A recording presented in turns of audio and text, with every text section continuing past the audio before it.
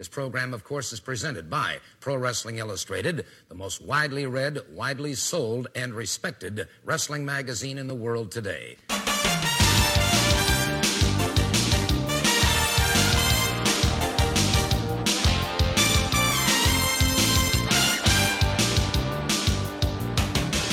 This is the Pro Wrestling Illustrated podcast. I am your host, PWI senior writer Al Castle, joined this week by a longtime friend, PWI contributing writer Mike Bessler. How are you, Mike? Just great. Glad to be back. Yes, Dan's out on assignment. I wanted to have Mike on here for a while. We've been doing more kind of talking to writers both from the past and present, and Mike has obviously been a real important part of the magazine for how long now? I think since 2010 was my first article. Okay, so a little bit after me. Do you remember what your first article was? Yeah, it was on a guy named Ray Alexander. It was I believe it was a one-to-watch or an introducing piece, maybe for the wrestler. Okay. And it was funny how I came to it. I'll try to keep it short, but I think it's a great story. I was writing, kind of got bitten by the wrestling bug again. I had been away for a little while and was writing just on the internet, just kind of dipping my toe in a little bit and then haranguing other people because I didn't like the way they were writing about wrestling. So some of the people in the much maligned IWC said, why don't you shut up and write? So I started doing that, tried to start my own site with a group of guys. We had come from another kind of user-generated content site and had a column that I would it was called the Burn Unit, and I would break down first, second, third, fourth degree burns and criticize other forms of wrestling media. I did one about PWI's announcement that Triple H was Wrestler of the Decade, and did some subtle critiquing. I didn't go after the magazine the way a lot of people do on the IWC is social media these days, because there's still a lot to respect there, and I knew that coming into it. Said to their credit, they treated it like a Supreme Court decision, et cetera, et cetera. Talked about Dan Murphy's dissenting opinion, and turned out that Dan was Justice Murphy. Dan turned out was combing the internet, probably looking for articles about himself, and found himself mentioned. And within 2 days, I was on the phone with Stu Sachs. He said, obviously you can write. Would you like to come write for my magazine? And wow. It was great. It's usually kind of the other way around. I think it's people reaching out. I mean, in my case, certainly to the magazine. So I think that's a testament to what you bring to the table, that Stu reached out to you. That's great.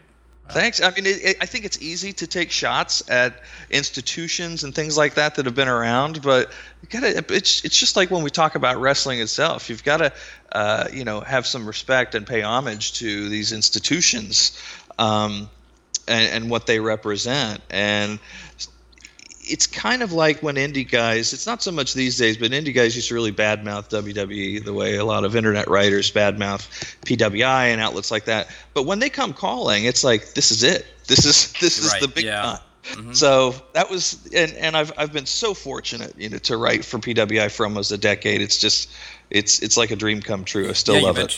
You mentioned the Wrestler of the Decade, and we're coming up on that discussion again here in a few months, and already have started to talk a bit about the Decade Award. So yeah, it's right around the corner.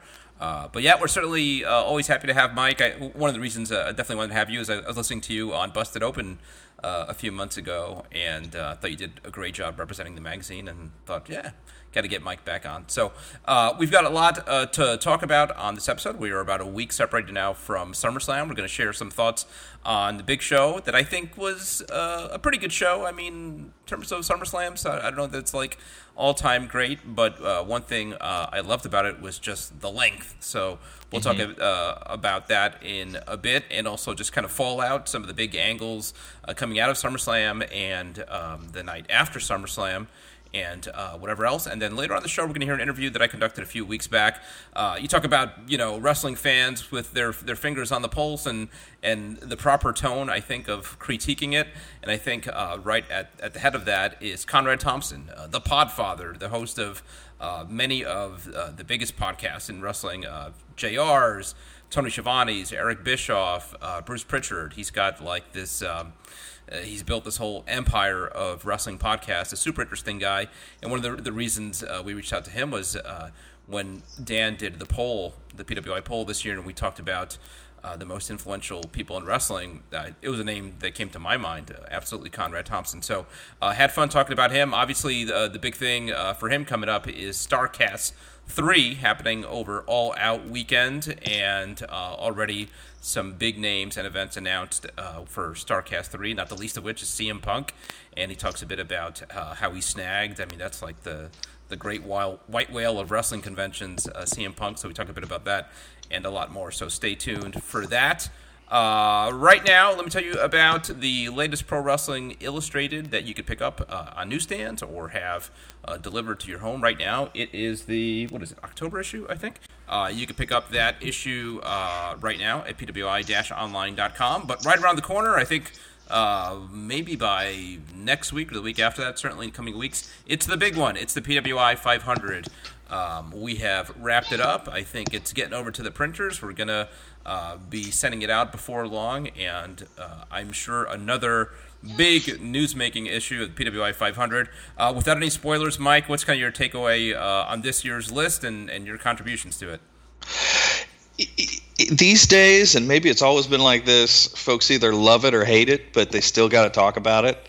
And I think this year is going to be no exception to that. I'm looking forward to seeing some of the discussion about it. And again, most of this takes place online, but people still talk about it. That's what's important. I'll say this much, again, kind of spoiler-free. I don't think I'm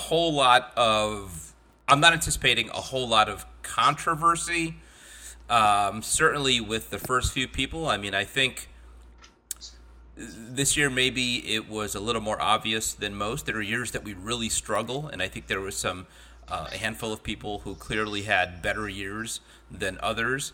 But placement, exclusion of some people, inclusion of some people, it's always going to stir up some news. And some of us do our takes, which are these little 500-word kind of, what's your takeaway about this year's list? And mine had to do with somebody who is excluded from the list, and I think that's one of the big headlines. And I won't say any more than that, but I think it's very historic in who is not on the list this year. So I think also, if I could say, I remember years ago, I can't remember how long I've been part of that team now, but I remember the first year even noticing folks saying, well, this guy isn't in there, especially when you get into the 300s, 400s, and so forth. And I remember back then, this is maybe 2011, 2012, being overwhelmed at just the amount of people who probably had a compelling case to make it in, but there's only 500 slots. And I said, yeah. I said back then, it's hard to put 10 pounds of sugar into a 5-pound bag.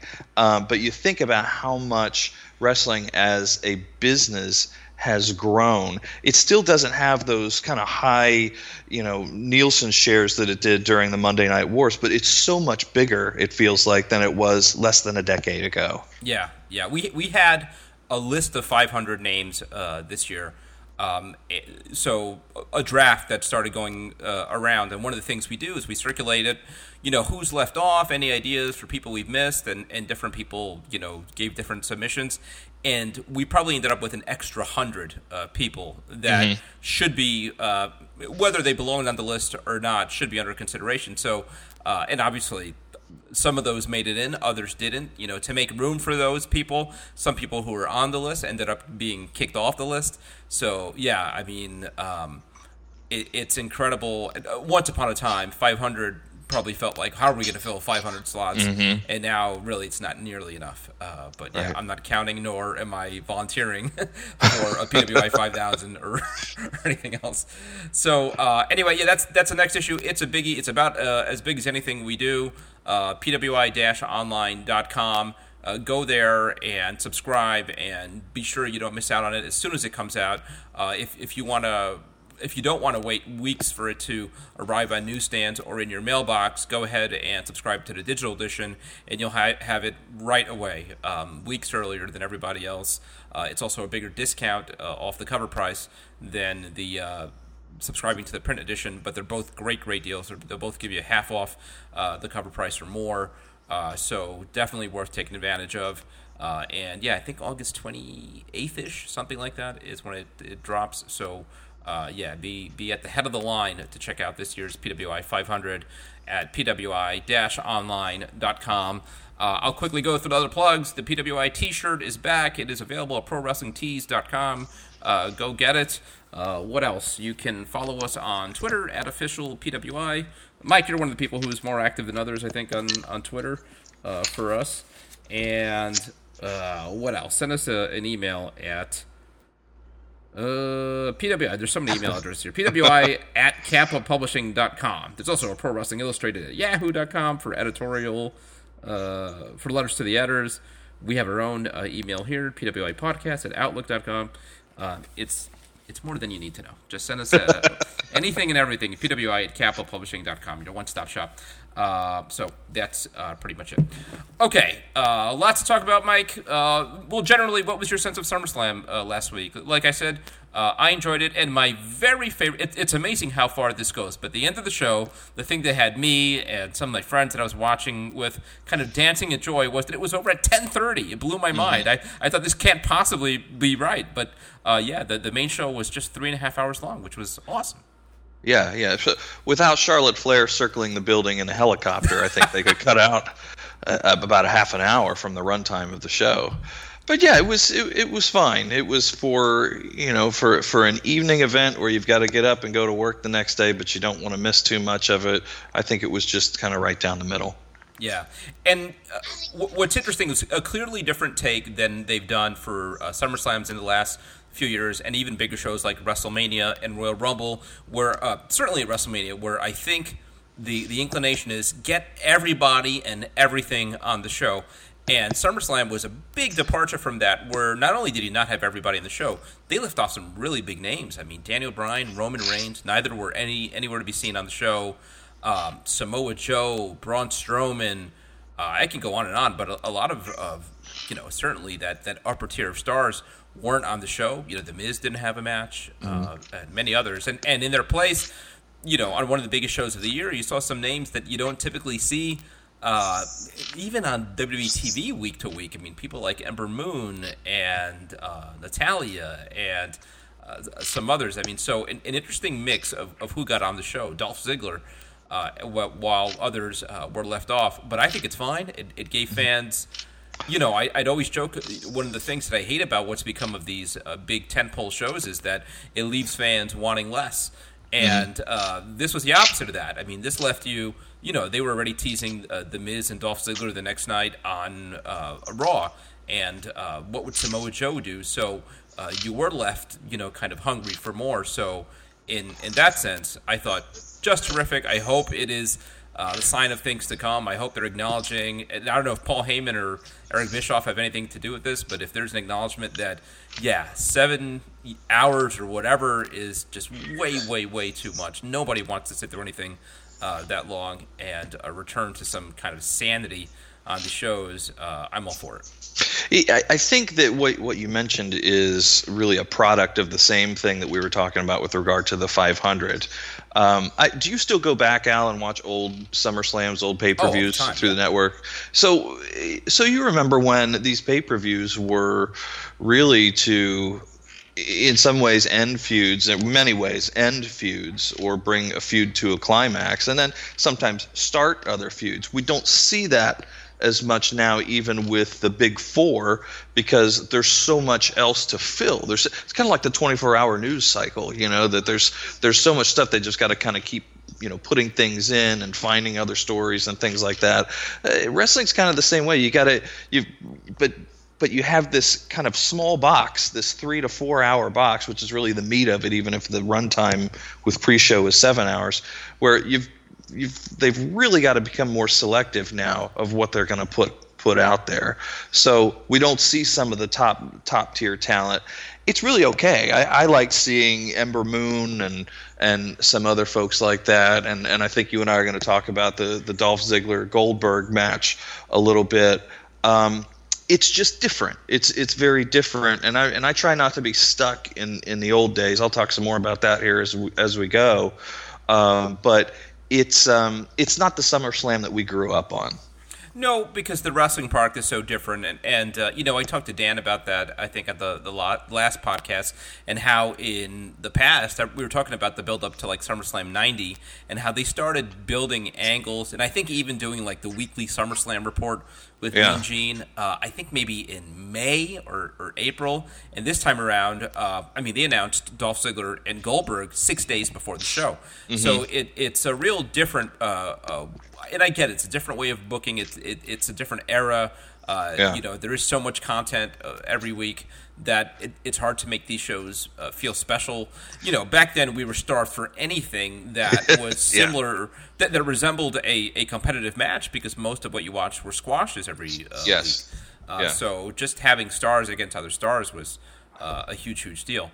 You mentioned, but that's a good point. The SummerSlam 90 is kind of the one I was thinking of, where it was just so big, so much. I think it was over in like 2.5 hours. Yeah, and right.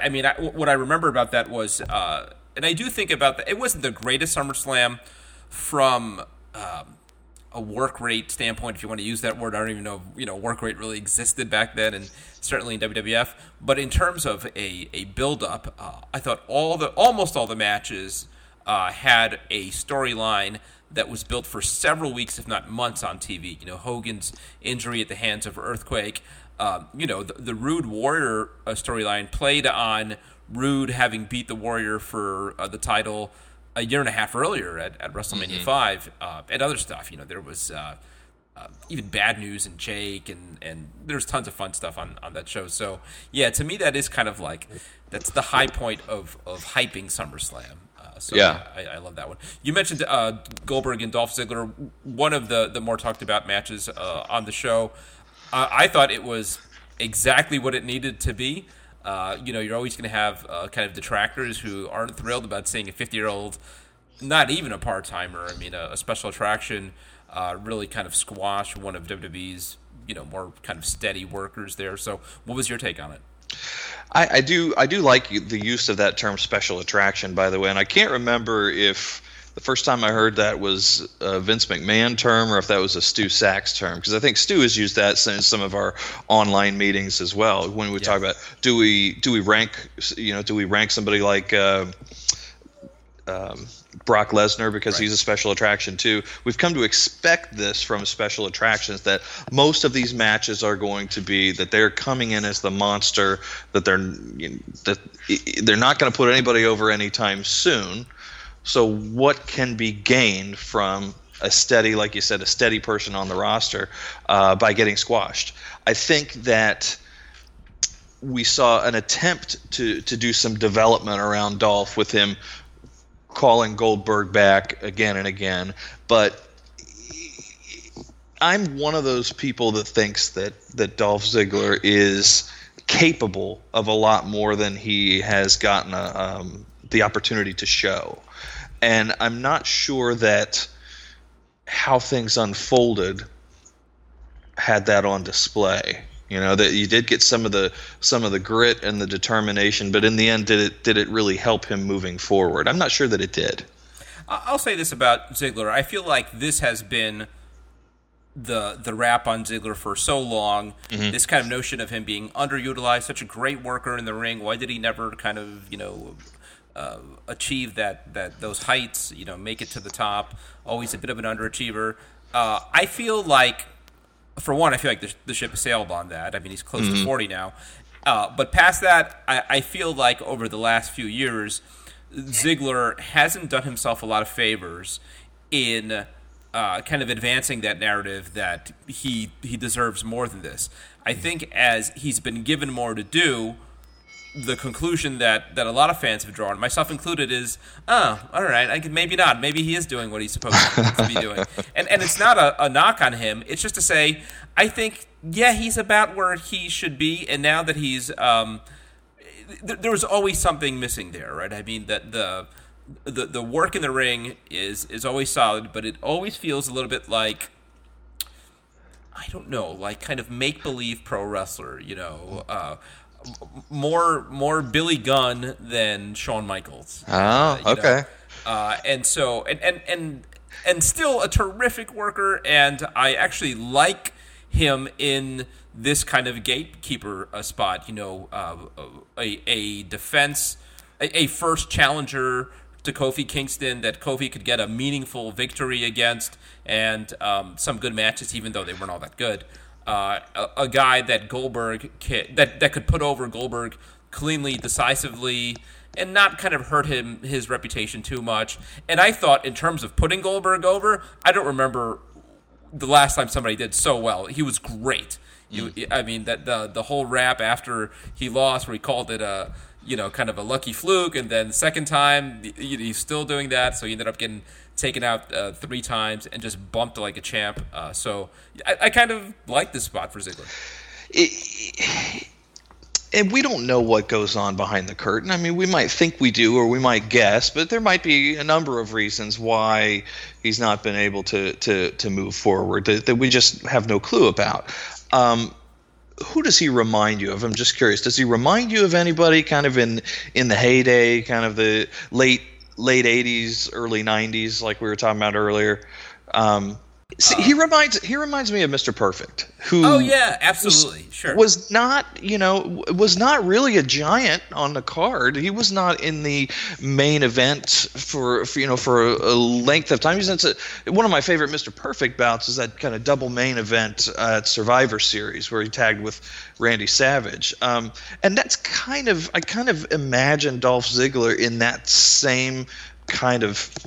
And people might jump on me about this. I think he's in that same kind of category as far as what I see with potential, as far as how he wrestles, how he works, with his character and everything like that. I'd like to see more of that, but I think you're right that the clock might be running down towards the end. I would have hoped that something more interesting would have happened with the Goldberg. He had a couple world title runs. I mean, never made it to the very top, but headlined. So you'd forget it, but he wrestled for the WWE Championship at SummerSlam a few years ago. But you have no memory of that. It's forgettable. Dean Ambrose a couple years ago.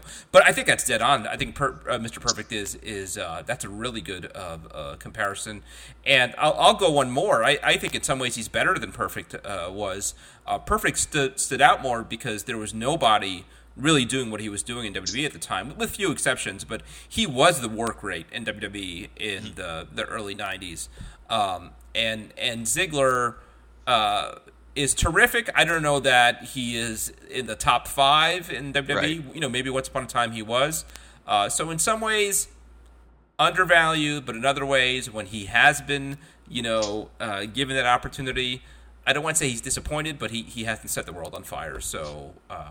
And I try to still watch wrestling as a fan. I'm sure you try that too. I think it comes through, even sometimes when we're joking with each other in kind of meetings over email or in the 500 meetings, that sometimes I kind of rate things based on what I like, what I would like to see more of, because I don't want to lose that part of me, as a fan. And that's where that comes out with Ziggler. Like, I like this guy, I want to see more of him. Wish it would have been better. Yeah. So the big news of the night, the main event, Seth Rollins wins back the Universal title from Brock Lesnar. I thought this was a great match. Exactly what similar to what I said about Ziggler and Goldberg. Exactly what it should have been. I thought the exact right length of time. A lot of fun action. I thought psychologically a really well laid out match in the way that I don't think I know Brock hit the F5 once, but I don't think he went for the cover. But it wasn't the unbelievable kind of thing where Brock hits 6 F5s and Seth kicks out of them every time. I thought the match was really well constructed. And I can't remember the last time Brock put somebody over that cleanly. So I think it's a real testament to what they think of Seth. And, I thought this was great. They have done some good work together also, because I'm not good on the numbers after the word WrestleMania, but the Mania a couple years ago where Brock took the curb stomp from Seth. Did he take it twice to give up the belt? Right, that was 31. Yeah, I thought that was good stuff. I think it's a good rivalry that I almost wonder if it might have 1 or 2 more matches in it down the road if and when Brock comes back. What do you think that Rollins' victory does for Brock Lesnar's future? Yeah, I think that's the big question. Even more about what happened, more than what happens with Seth from here, is what happens with Brock. It feels like if he's going to be around, he needs to take a break at least from that Universal title scene. Mm-hmm. So I think there's some curiosity about him maybe going after the WWE Championship, which right now is on Kofi Kingston. But, that's a match I'd be curious to see, Brock and Kofi. Right. And certainly with SmackDown going to Fox in the fall, I'm sure Fox would love to have Brock Lesnar. So maybe we get to see more of him there. But I wouldn't mind him moving out of the title picture and more into, kind of the special attraction picture, working with big guys, not just big guys, but matches with high stakes that aren't necessarily title matches, whoever it would be, whether it's Kevin Owens or it'd be, they did the Braun Strowman thing and it wasn't all that good, but right. Whoever, AJ Styles, I don't know, Ricochet. Yeah, because there's some great matches from back in the day that weren't about titles. Right. Just a good old fashioned grudge match or something like that, or somebody wanting to take on a bully. They could easily do that with Brock. I do want to say about Seth Rollins that I really like his in-ring work at a number of different levels. He's a company guy, and I think that's where the when you were talking about earlier Dolph versus Shawn, I think Seth and Shawn Michaels is more of a better kind of analogy, if you will. Yes. I think he's the modern day Shawn Michaels. He can do a lot of stuff. And I think that's okay. We don't so much talk anymore about having the face of the company when somebody has the title. But I saw an interview with MJF from AEW a while back, where he's kind of emerging as he wants to be a company guy and the face and the voice of that company. And Seth Rollins kind of the same way, taking issue with people on social media and in interviews and things like that. He is really he's clearing his own path as he goes forward. He's made a lot of the right moves with respect to how he handled things in the Shield, how he went with some of the parts that were cast for him, the roles that he had to fulfill, and he's done a really good job. Speaking of things that we didn't think we'd see, if not again, not for a while, on Monday night we saw the return of Sasha Banks. A new character, her pulling off the purple wig, revealing a new attitude, pummeling Natalya, and then later Becky Lynch. So I think probably the most memorable moment of the post SummerSlam Raw. What do you make of her return? What do you think it means for the women's division? Does it inject some life in a division that has lost something for sure after the departure of Ronda Rousey? I think I want to recycle a phrase that I just used in the last segment here and say, how lucky are we that Sasha Banks came back? I think, I really like WWE. I mean, you and I can kind of sit here and complain about things and say what we've done better. But and most people who complain about WWE also secretly like it and enjoy it, even the most vocal critics. So I like WWE, really like Sasha Banks. She seems also like a fairly decent person. She's a wrestling fan. I've seen some interviews with her where she, talks more about the personal things in her life. There's a great video. Have you seen those Hot Wings? That Hot Wings series, and the one with her was, I think, especially good. If she was going to jump to AEW, I certainly wouldn't hold that against her.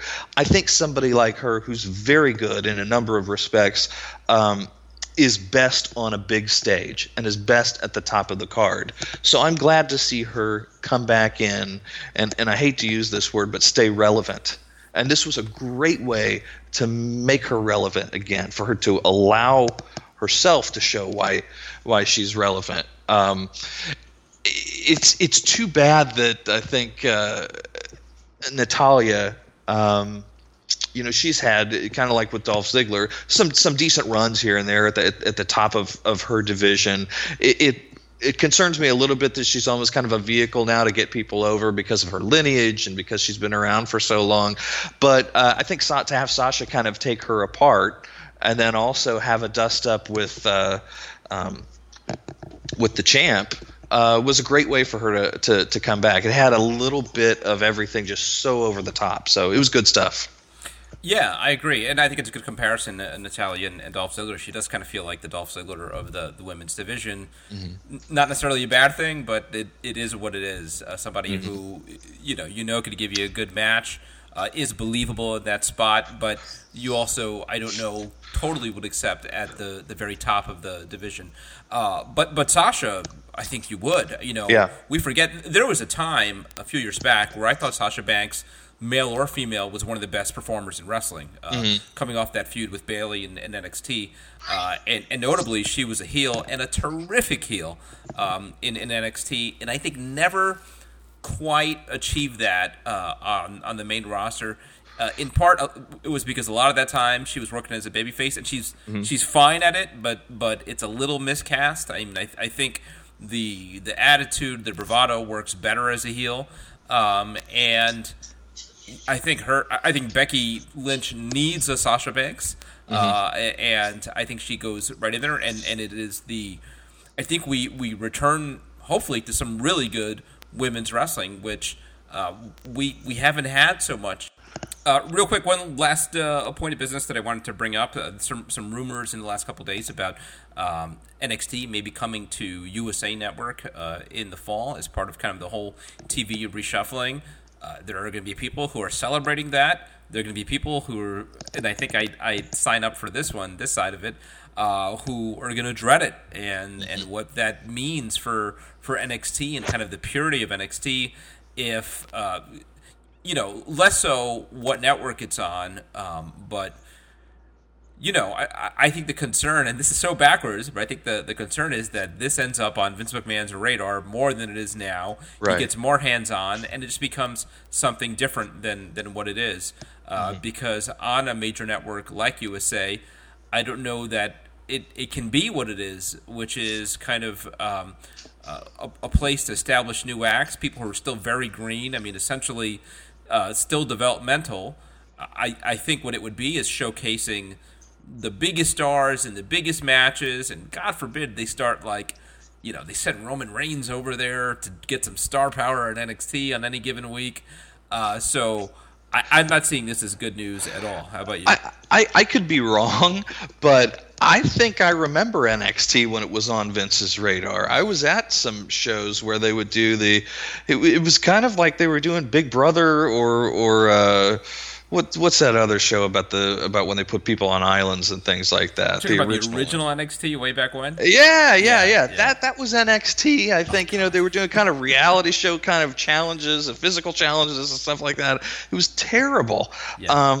That would be. That would not be a good thing for the NXT diehards or the people who want to see folks developed before a call up to the main roster in a certain way, so that their best characteristics are enhanced and maximized coming into the WWE main roster. Yeah. Sign of the times, though, as far as AEW, I would imagine. Sure. Yeah. And back to the music analogy. I mean, I think about. Being in high school and how popular Green Day was among the underground punk fans and that kind of stuff, and then Dookie hit, right, and they were all over top 40, and it was never the same. And this has the potential to be NXT's Dookie,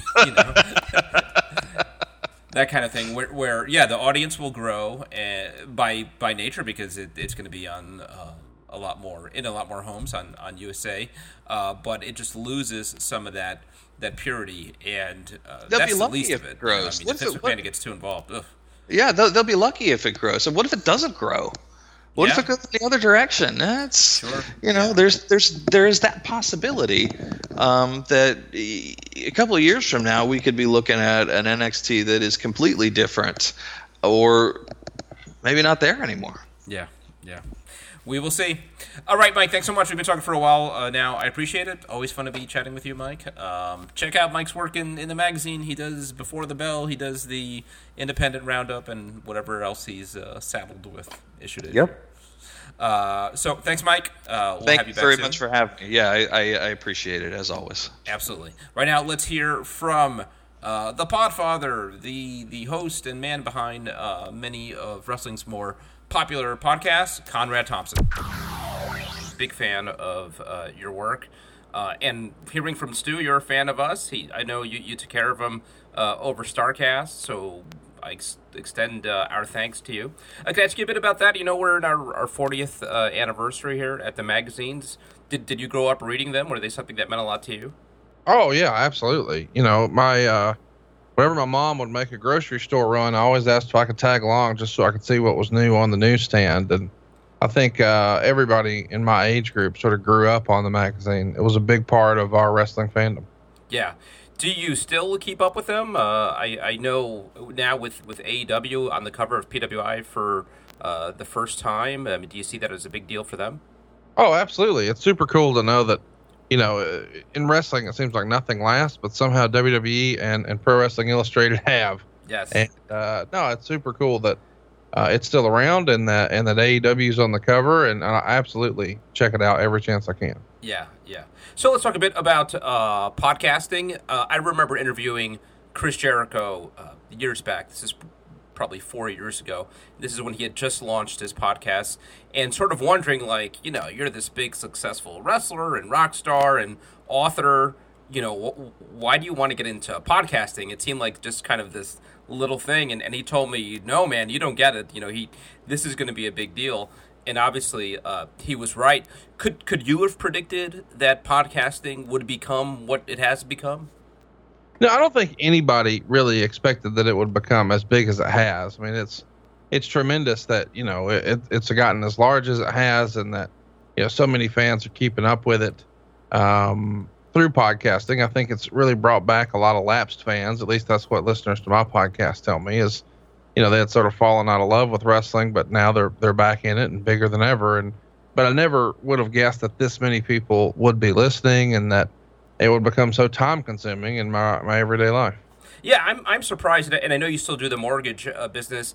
I'm surprised that you find the time for it. I mean, just sort of mathematically, there's only so many hours in a day. You're recording how many of these a week now? Each of them are several hours, especially when you do these watch-alongs. Now you're blocking out 3 hours of your day, and I imagine there's some pre-production and post-production, coordinating all that stuff, and then StarCast on top of that. So,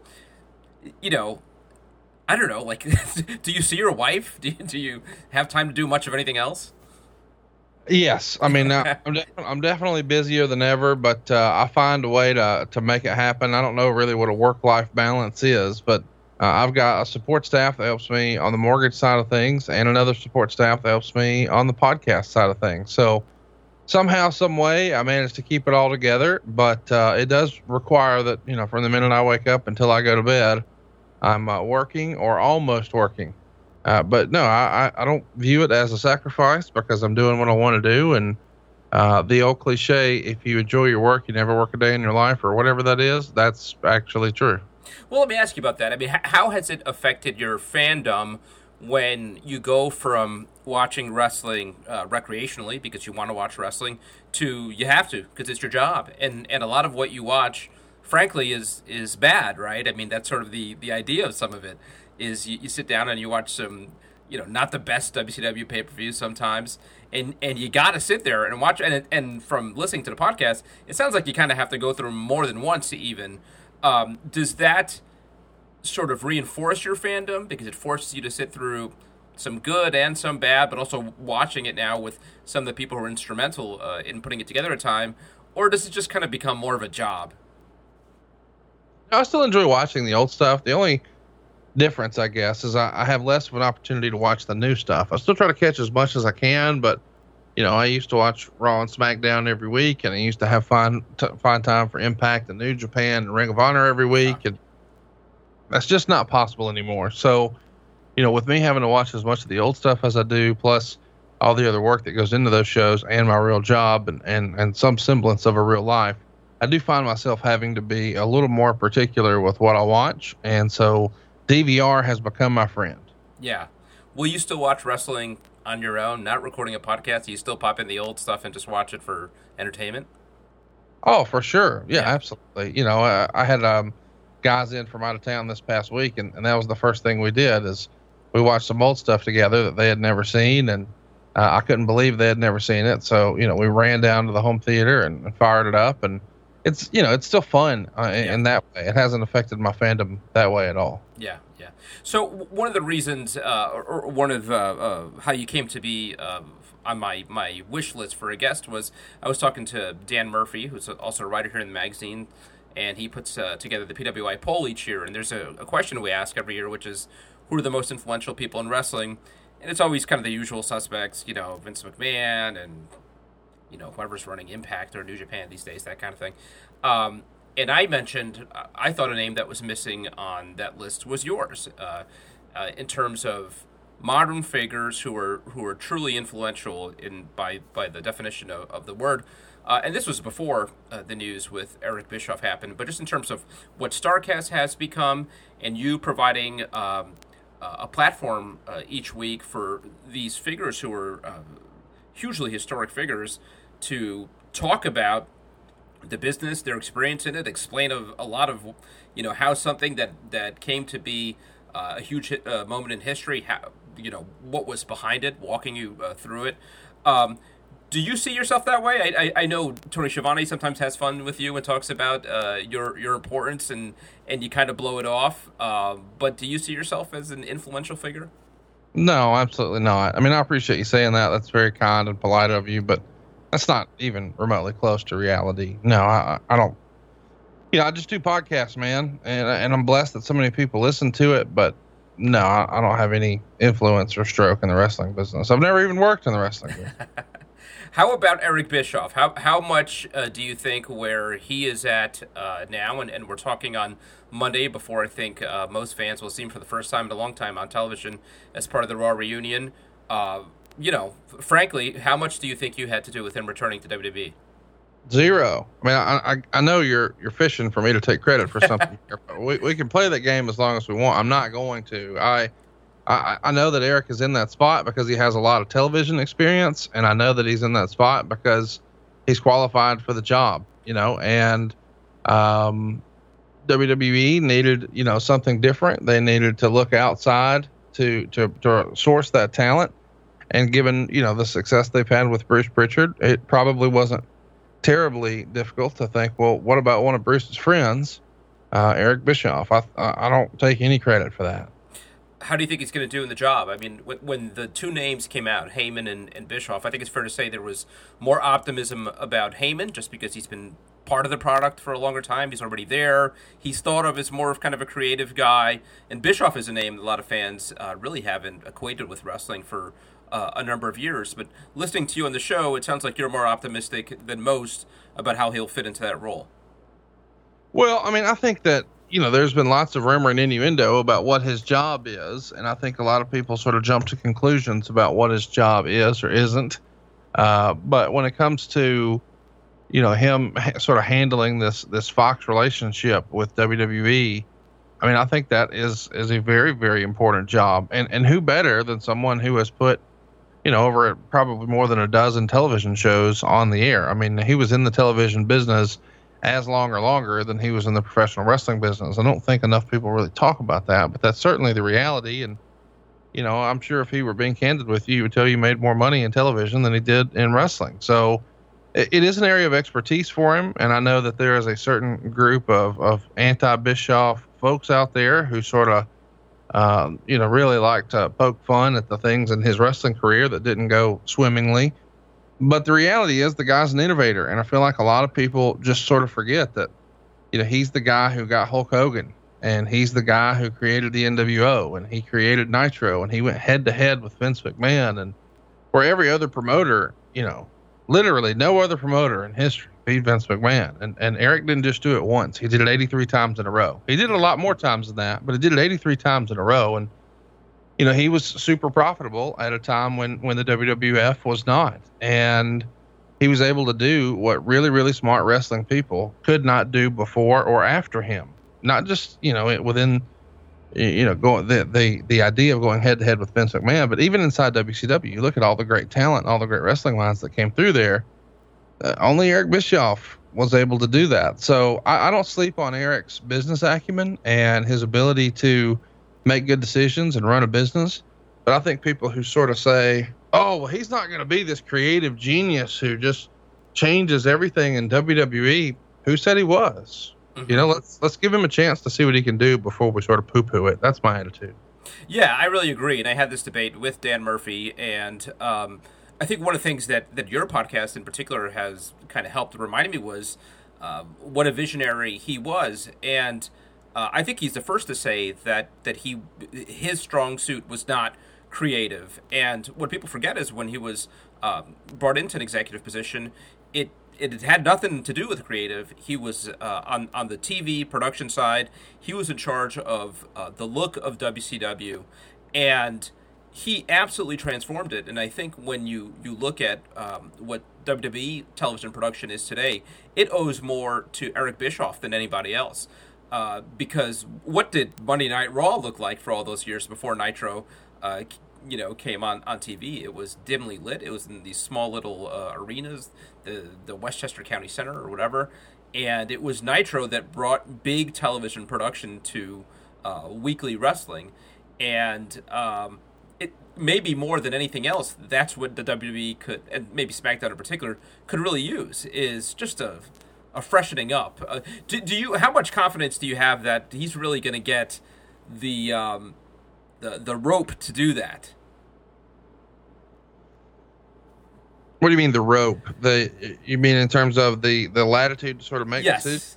Yeah, I mean, I'm not there, so it's hard for me to say, but I do know that, his primary job, I think people sometimes underestimate the WWE's business interest.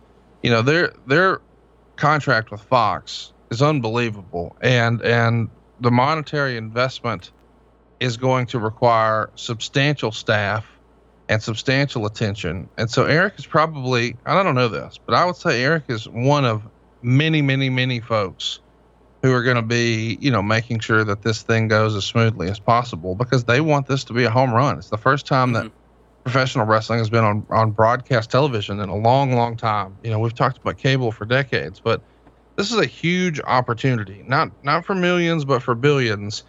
And I think those decisions are bigger than, does Kofi Kingston keep the belt or not? Mm-hmm. And I don't mean for that to be silly, but I think the real innovation and the real sort of feather in the cap for Eric Bischoff are the things he did that you said, in television production, and just the way WCW was presenting their product and their approach, more so than, what was the storyline this past Monday. Yes, that mattered, but it wasn't the only thing. And I feel like whenever we talk about decisions that are going to be made on Fox, we're talking only about, hey, who keeps the belt and who's working on top. Yes, that's important, but it's one of like 30 different things that have to be considered and worked through.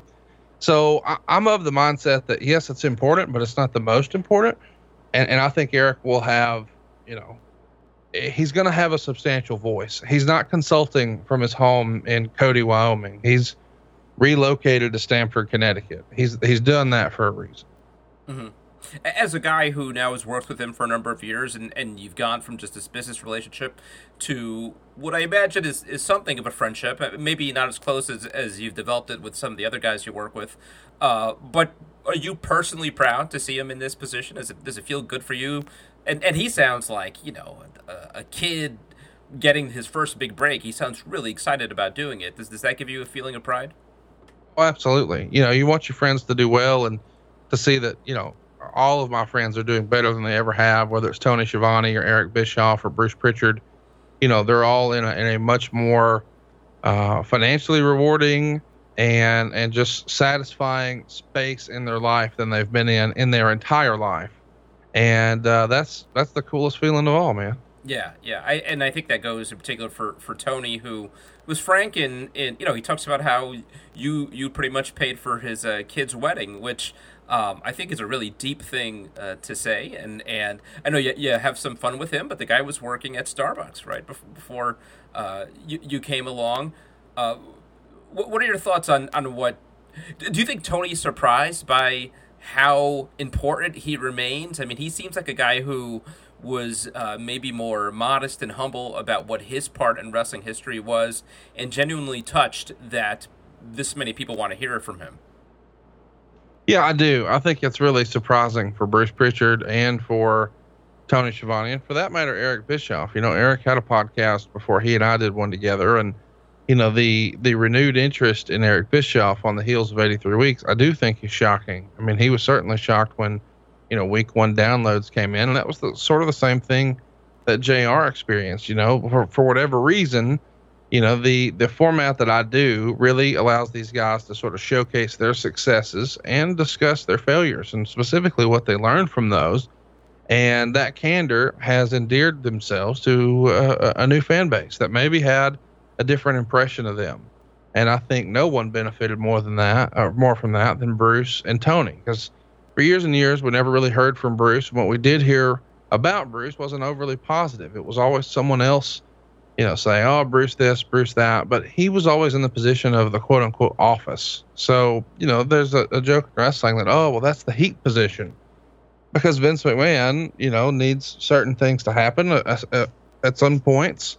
There's a good cop, bad cop, and you can guess who gets to be the good cop. And unfortunately, Bruce would get to be the bad cop in some of those situations. And there's a handful of talent who would, run and do shoot interviews and, make a fun little comment or one-liner about Bruce here or there. And so when he finally got behind the live mic and could really just tell his story, you realize not only is he smart, but he's damn funny. He's one of the best storytellers, and he's very engaging. And that's the same thing with Tony Schiavone. I think so many fans sort of assumed he was done with wrestling and he was this bitter old man who hated wrestling and all of us. And that's not true. He loves wrestling, and most of us. So it's been fun for him to sort of fall in love with wrestling all over again.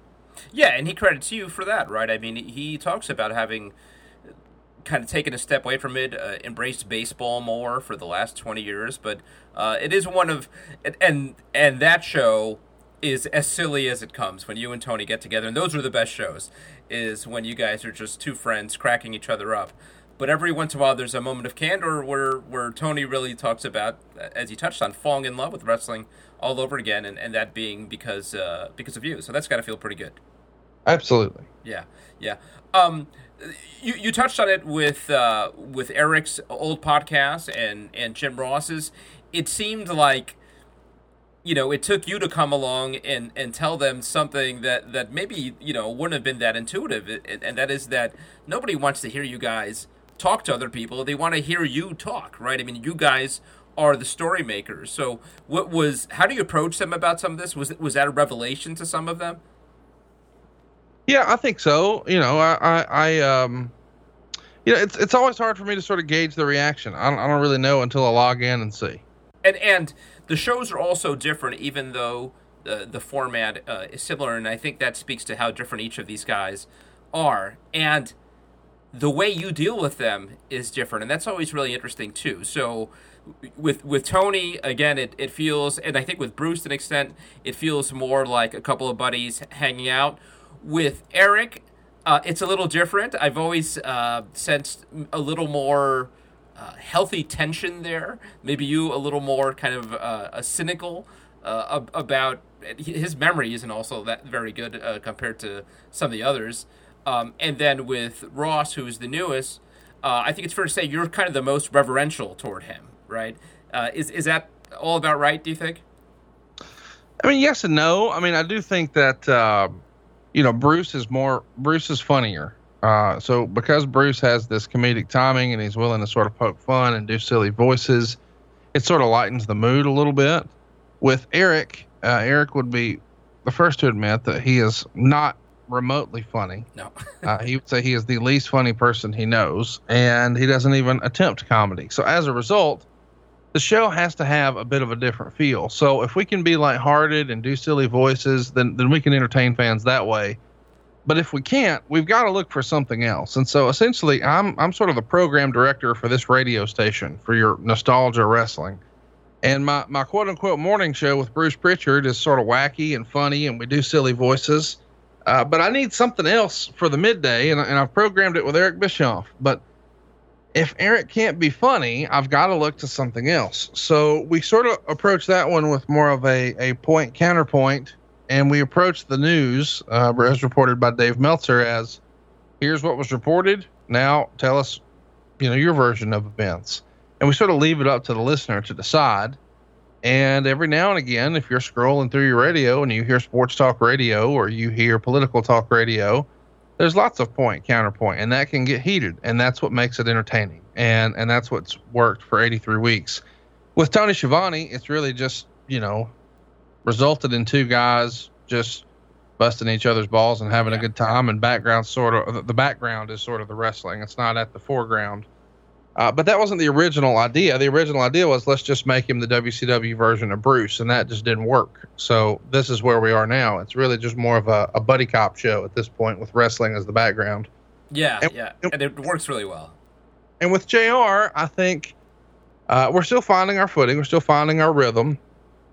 But I do think that JR is probably out of the gate less willing to defend stuff he doesn't like. I think a lot of people assumed he was going to say everything on AEW is great and just become this super AEW shill. But instead, he was very critical of the pre-show at Fyter Fest. Mm-hmm. And I think that, when a guy's willing to do that with his current employer, you got to think he's not going to worry about it with his former employer. And then when we covered the draft episode and we talked all about Vince McMahon, he's willing to just be honest and talk about things sort of warts and all, including admitting when he was wrong and made a mistake. And that's something that some co-hosts don't really want to do. So I do think that the formats have to be different because not all the guys are the same. But the result is I'm trying to create as entertaining of a show as I can. So if we want to be wacky and zany and Bruce Pritchardy, or we want to talk about, just the facts, ma'am, and really make it more of a business show and occasionally get into an argument here or there, that's 83 weeks. If you just want something lighthearted to listen to with wrestling sort of in the background, it's Tony Schiavone. And I think, right now, Jim Ross is a hodgepodge of all three. So the next StarCast is coming up in a few weeks. I think every time you've done one of these, you've said it's your last, and then you go and do it again. Do you feel like you've got more of a rhythm now? Or are you willing to say now that you're going to keep on doing these in perpetuity? I hope to God not. I hope this is the last one. The deal is, I thought the first one was the last one just because it felt like a once-in-a-lifetime event. I really did think when these guys' contracts were up, they were all going to split up the band. Some would, stay with Ring of Honor and New Japan. Others would wind up back in WWE. That's not the case. A new company was formed, and that was so exciting that when they told me, hey, the big plans are big show in Vegas on this day, big show in Chicago on this day, I asked if I could do StarCast because I still had it in me to try to show that I could do better than the first one. And I really wanted to push myself and challenge myself to do better than Chicago. And we did. And I committed to both. So right out of 2, I was promoting 3. But after this, man, no, I think I need to hang it up for a bit. I'm going to stick to mortgages and podcasting. I'm not going to say there'll never be another one, but I can say very clearly there's not another one planned. Yeah, and it's the frequency at which you're cranking them out. I mean, this is the kind of thing that would be a lot of work doing annually, and then this will be your third within a year, right? The third within a 12-month span? Yeah, I mean, I think technically, we're just on the other side of it, or right at the 1-year anniversary of the first one. But that wasn't ever the plan. The plan was just to do the one, and then when AEW became a thing and I knew what the schedule was, it felt like I knew I wanted to do another one in Chicago, and I didn't want to miss a chance to do it in Vegas. So I pushed myself to do Vegas, and we pulled out all the stops there, and we're doing that again in Chicago, and tickets are on sale now at starcast.com. And we've got a who's who of guests, including all the great stars of AEW, like Jon Moxley and the Young Bucks and Cody Rhodes and the Lucha Bros and everybody on down the line, plus some great legends from yesteryear like Sting and Mick Foley, Scott Hall, and a bunch of others. But the big announcement, I think, that everybody's talking about this week is that CM Punk is going to be at StarCast after not doing anything with wrestling for years and years and years. He's coming out of retirement for StarCast, so that should be pretty fun. Is that something you brokered yourself? Yes. I mean, I'm at this point, this sounds really, really weird to say. I'm like 1 degree separated from everybody. So even if I don't know somebody, I know someone who knows them. Sure. And so, I started working on it maybe beginning of the year, and then really started to work on it in like March, and then again in April, and again in May, and again in June. And we finally got the deal done, and we were really, really excited to announce him last week. And I think the internet was too. So is that to say that clearly he was very reluctant to jump on board? No, it's just, I mean, it's not like he hasn't had offers. I mean, Yeah. I don't know what his inbox looks like, but come on. I mean, everybody who has a wrestling event, whether you're Vince McMahon or New Japan or everyone in between, I mean, every independent promoter and every convention promoter, I mean, he's been someone everyone has pursued. And some big names in the wrestling convention space, were quick to text me after the announcement and said, congratulations on landing the white whale of wrestling conventions. So yeah, I mean, I don't know what his offers are, but I'm sure he's been pursued, and I don't know if I'm a heck of a salesman or the timing was right, but I'll claim both. Do you have any sense between this and that little run-in he did some months back with the mask that maybe he's dipping his toe back in the water, or maybe he's warming up to this a little bit more than he has in years? You'll find out at StarCast. If you can't make it out in person, you can watch on Fight. We've just announced that that's on sale, and Punk's panel will be broadcast. And it'll be the first time that Punk has had a live mic in his hand in a wrestling atmosphere in a long time. Yeah. And I'm sure he's got a lot to say. And if you can't make it down to check it out, then go ahead and pre-order right now. StarCast on Fight. Yeah, that in and of itself is worth the price of admission for sure. All right, Conrad, thank you so much, man. Thanks for taking the time. I know you do this. You're spending most of your time in front of a microphone. So, again, sorry to make you do it for a few more minutes, but I really appreciate it. No, thank you, man. I appreciate the opportunity to come on and talk a little wrestling with you. Okay, thanks, Conrad. Have a good one. Thank you, you too. Bye-bye.